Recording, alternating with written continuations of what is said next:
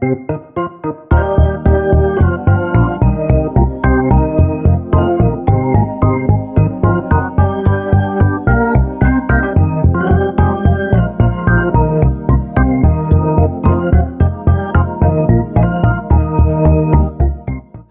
to Swift Unwrapped, our weekly podcast about the Swift programming language and other projects at swift.org. I'm Jesse Squires. And I'm JP Simard. And today we're going to talk about Never. Never. It's kind of a mysterious type. Yes, a very mysterious type.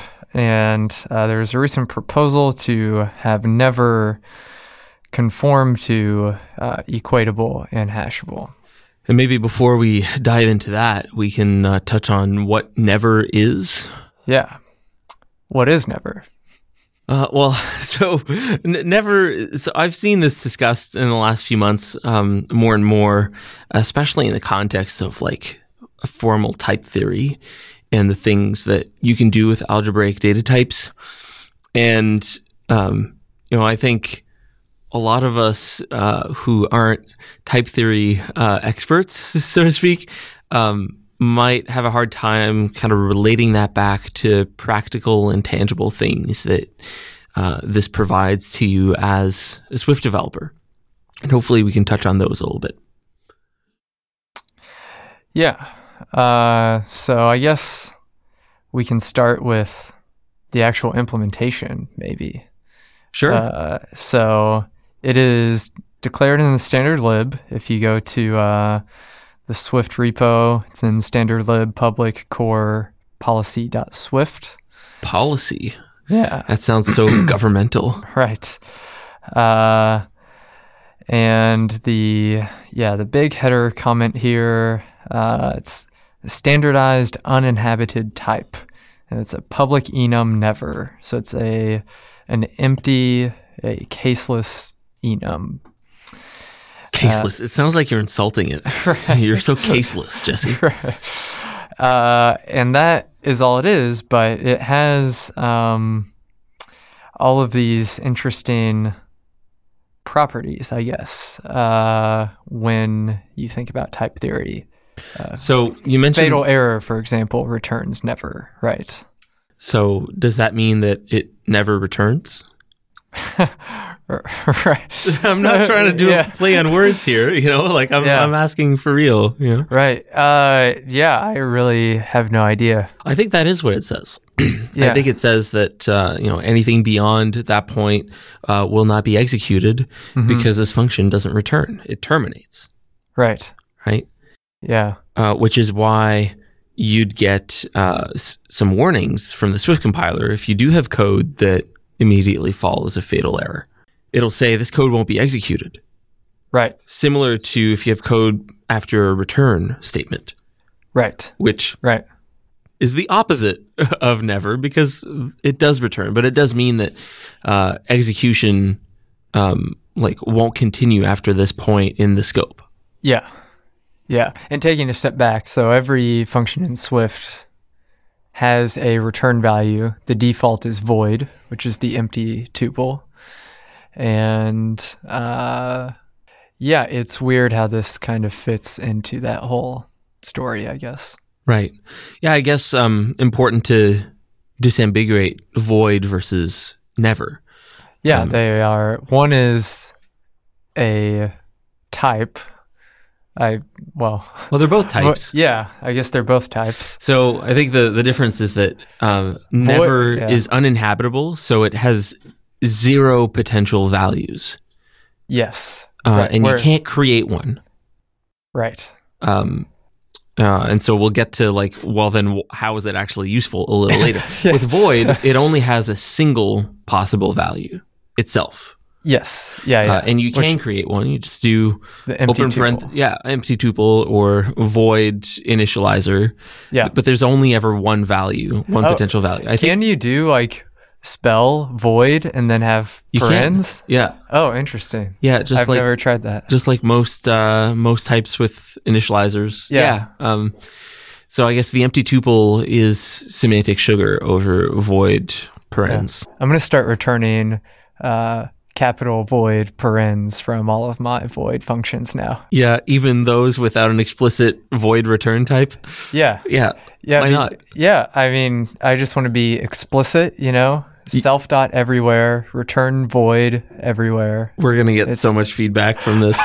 Do you just long for the days of Objective-C verbosity that you want to have return void everywhere? I just want everything spelled out. Yeah. I see. That's going to be my new thing. Well, it's very considerate of you for your coworkers to make sure that they know what's happening here. Yeah. I'll add a SwiftLint rule to mandate. Must return void? Yeah. Yeah.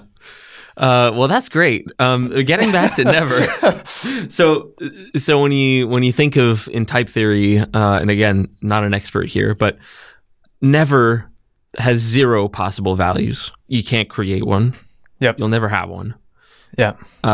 Void has a single possible value, which gets interesting when you start thinking about protocols and semantic meaning and semantic operations that you can perform on types, right?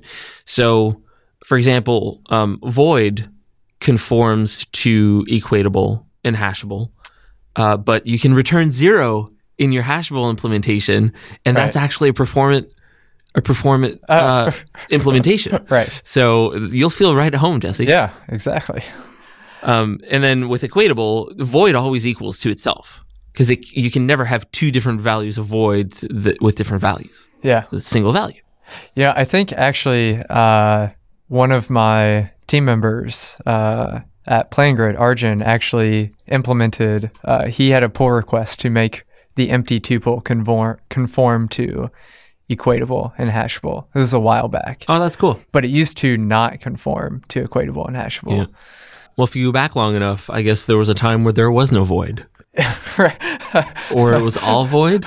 Yeah. Yeah. And now we're getting philosophical. That's cool. So, but then how does that transfer over to never, right? Like, what is a reasonable implementation of never's equatable and never's hashable? That's a good question. Okay, let's ask this a different way.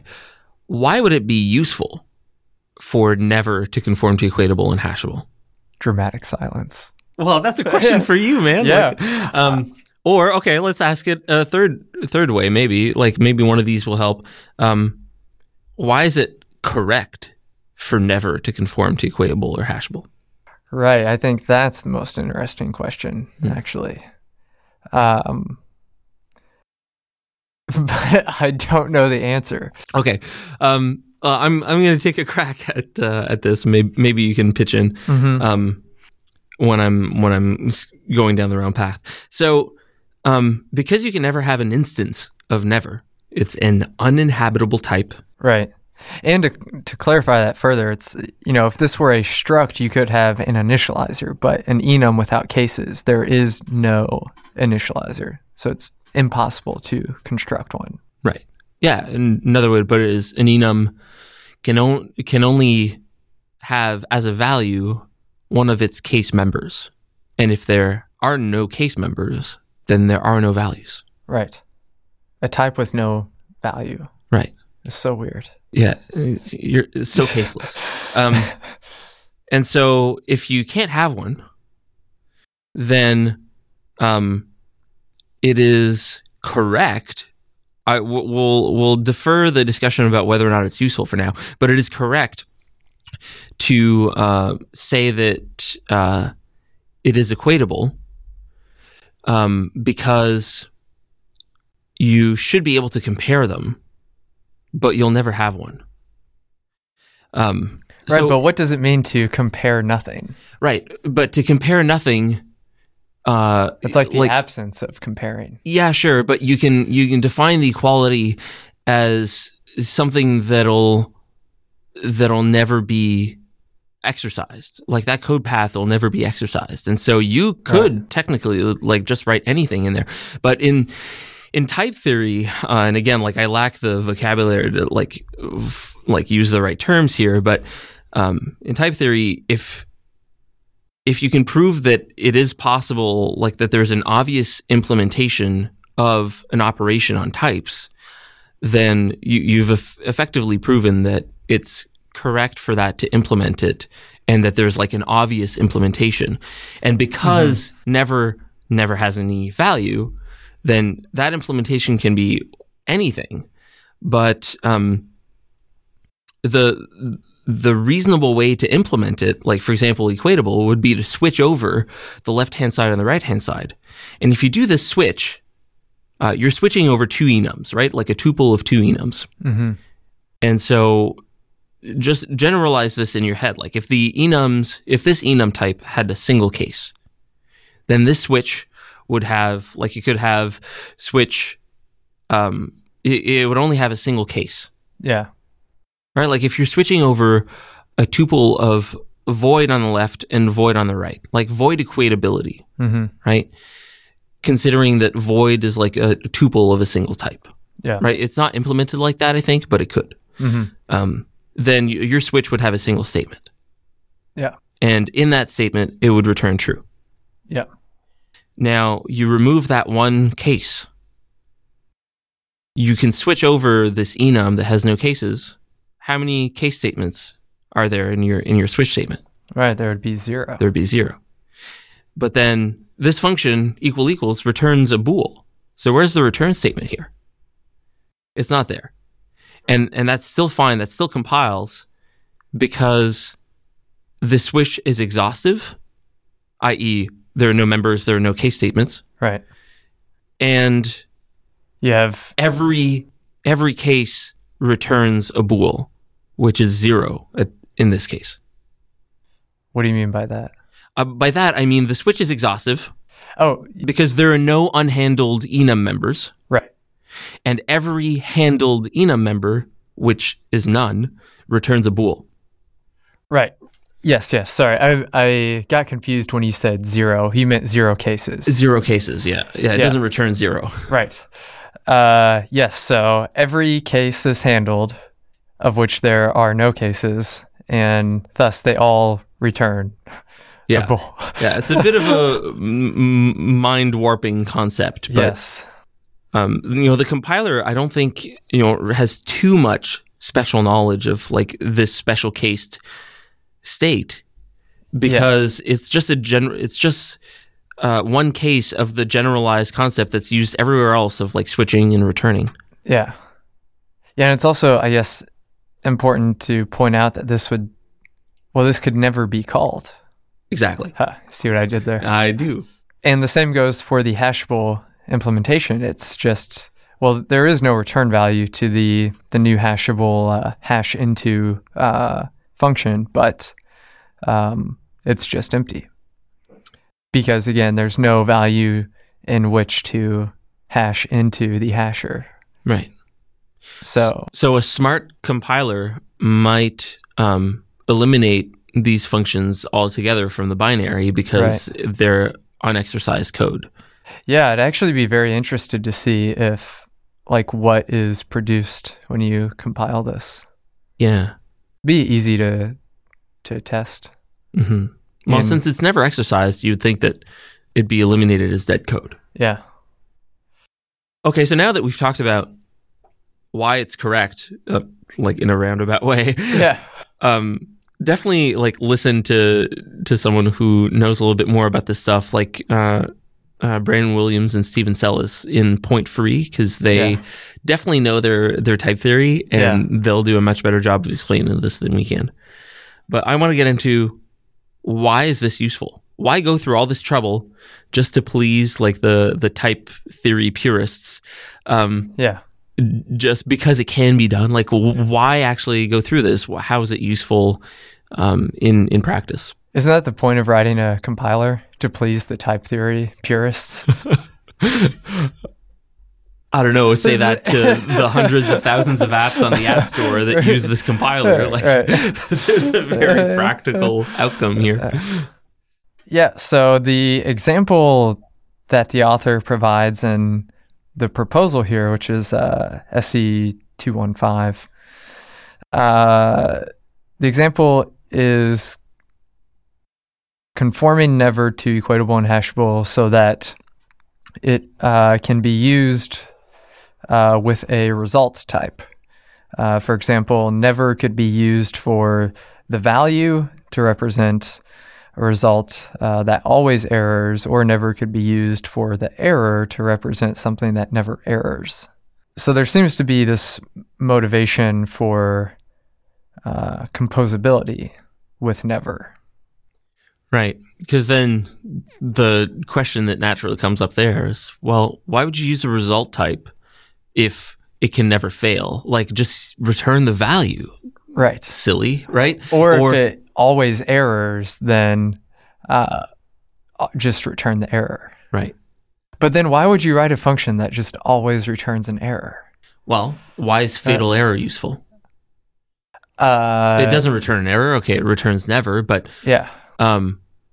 If you have a constructor, like a function that always returns an error, because that's what you construct a parameterized error, yeah, and you want to throw that, or you want to handle that somehow. Mm-hmm. It is useful to always return an error, I guess. Maybe I can explain it a little better. So, like, say you're writing, a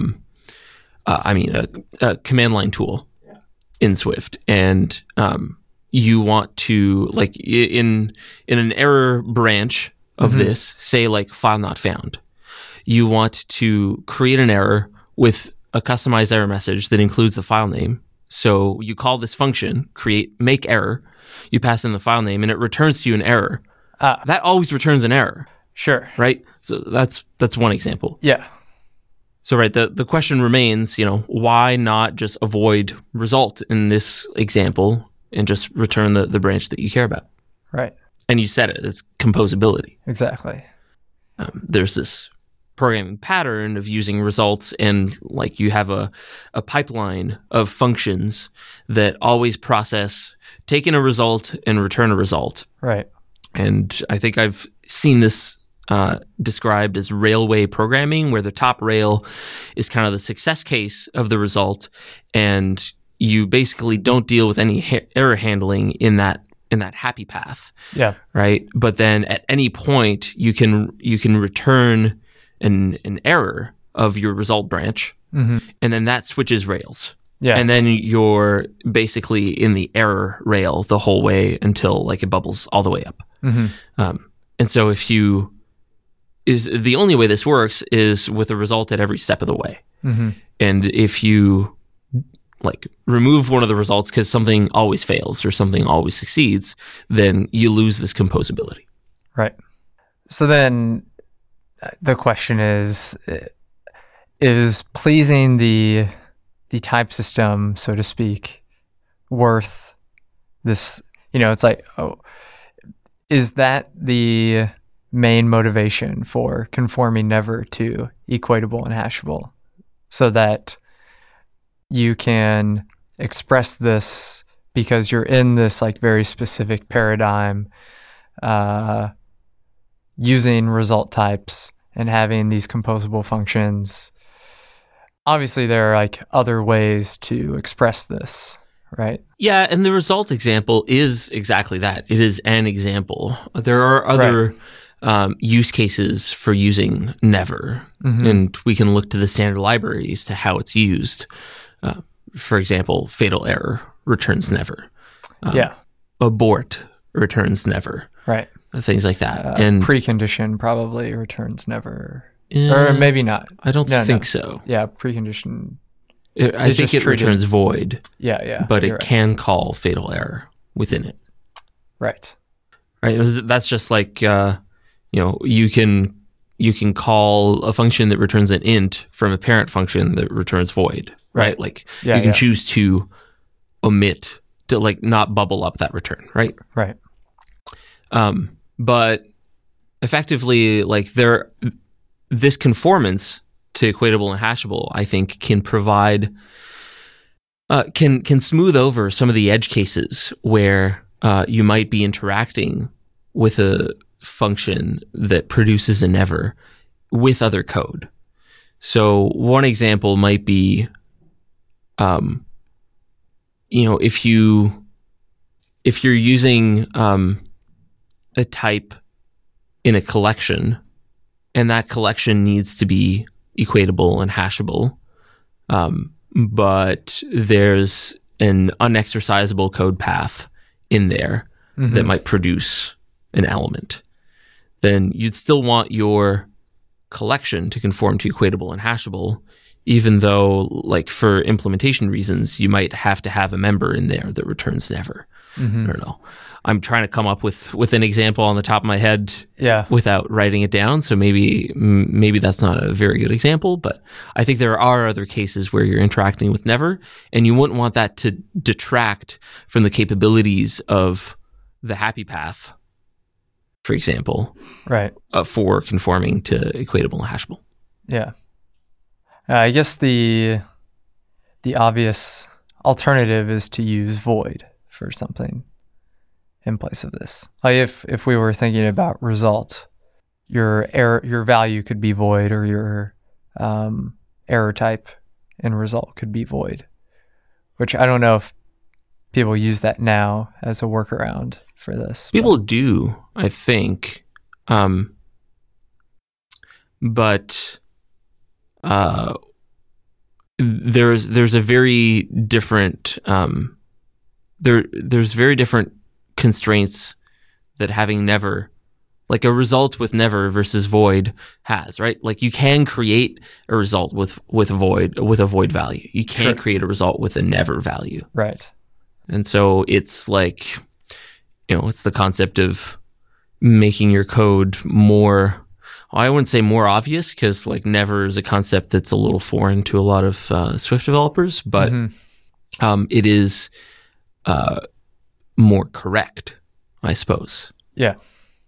Right. It's the difference between choosing not to create a void result versus not even being able to create a never result.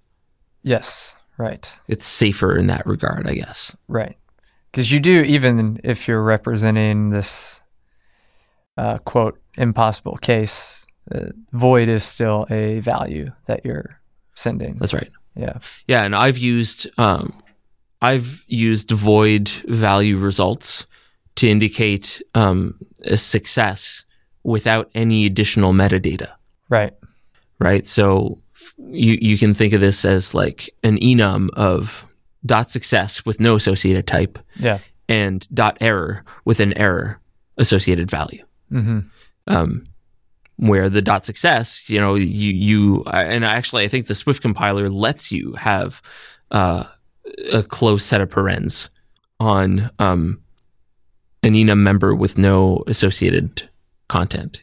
Oh, interesting. I think in some cases. Yeah. I think you might have to explicitly type that as void, like case success, open paren, void. But I'm not sure. Yeah. Actually, I think I might be mistaken in this case. I don't think. Yeah, I don't think you can add. No, you definitely can't. You definitely can't add those interchangeably, because then the parser might think that you're trying to call a function. Right. Yeah. But there are alternatives that this proposal, SE 215, considered. Yeah. One is to make never conform to all protocols, which again is, I guess, technically correct if it were like, if never conformed to mutable collection. Is that, and it would have, I guess, a valid implementation of that. Everything would be empty. But so I'm not sure this would be correct, because you can have members on the type, and a protocol can ascribe conformances to type level members, such as a static function or a static var. Right? Like you can extend the never type to have like a singleton implementation of dot static let shared never. Right. Well, no, because then you can't construct one. Well, you could if it was a function, because then it would return a never and it would never return. Anyway, would that work? But say you just had like a static let member equals void. Okay, like you can extend never and add that. Yeah. Right? And a protocol can have static type requirements. Yeah. So if never didn't have those, then it wouldn't be able to conform to that. You could have never have a static never. And just Actually, you can't conform types to you can conform types to a protocol, but it's the never.type conforms to a protocol. So yes. So I guess never and instances of never, i.e. the never. Well, there are no instances of never. Yeah, I know, but every instance of never would conform to all protocols.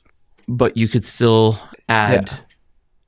Oh my God, this is getting so confusing. Yeah, every instance would conform to all protocols, but there are never any instances. Yes, that, but also like, I guess types can conform. Oh my God, it's too confusing. I need to right at the type here. Yeah, at the yes. So at the type level, but that is only if the protocol provides static members. Static members, yeah. If they're instance members, then it doesn't matter because you can never construct an instance. Yeah, I need to like try this in a playground at this point. So this alternative was not considered because it would require a lot more work to determine the design and implementation behavior across all protocols. Seems like it's a bit too much to think about, as we've kind of explored here anyway. In any case, this will need a little bit more digging to find out exactly how the type may or may not be able to conform to the protocol, to every protocol. I can't even think of many protocols that provide static members at the moment. Protocol that, it's not, I don't think it's common. Although, actually, I think I've used that in my own code. Mm-hmm. Yeah, I have. So like in Swiftlint, for example, every rule is a struct, or could be class, I guess, but it conforms to the rule protocol. And its identifier is the same for all instances of that rule, for example. So I have a static member that's the rule identifier on the type. Yeah. So I know any type that conforms to this rule protocol, I can call a static member on its type for the identifier. So I do think that this is actually fairly common. Yeah. Yeah. Something like that makes sense. And since you can extend never and you can call, you can't construct. Yeah. So I did this right now in a playground. You can construct a type of never, like a reference to the type. Yeah. Like the meta type. Yeah. Yeah. So never would be able to conform to all protocols with no static member requirements. But then, so this is one of the reasons why this is listed in the alternatives considered, and the author, who's Matt Diephaus, listed as something that would require a lot more work to determine the design and implement the behavior.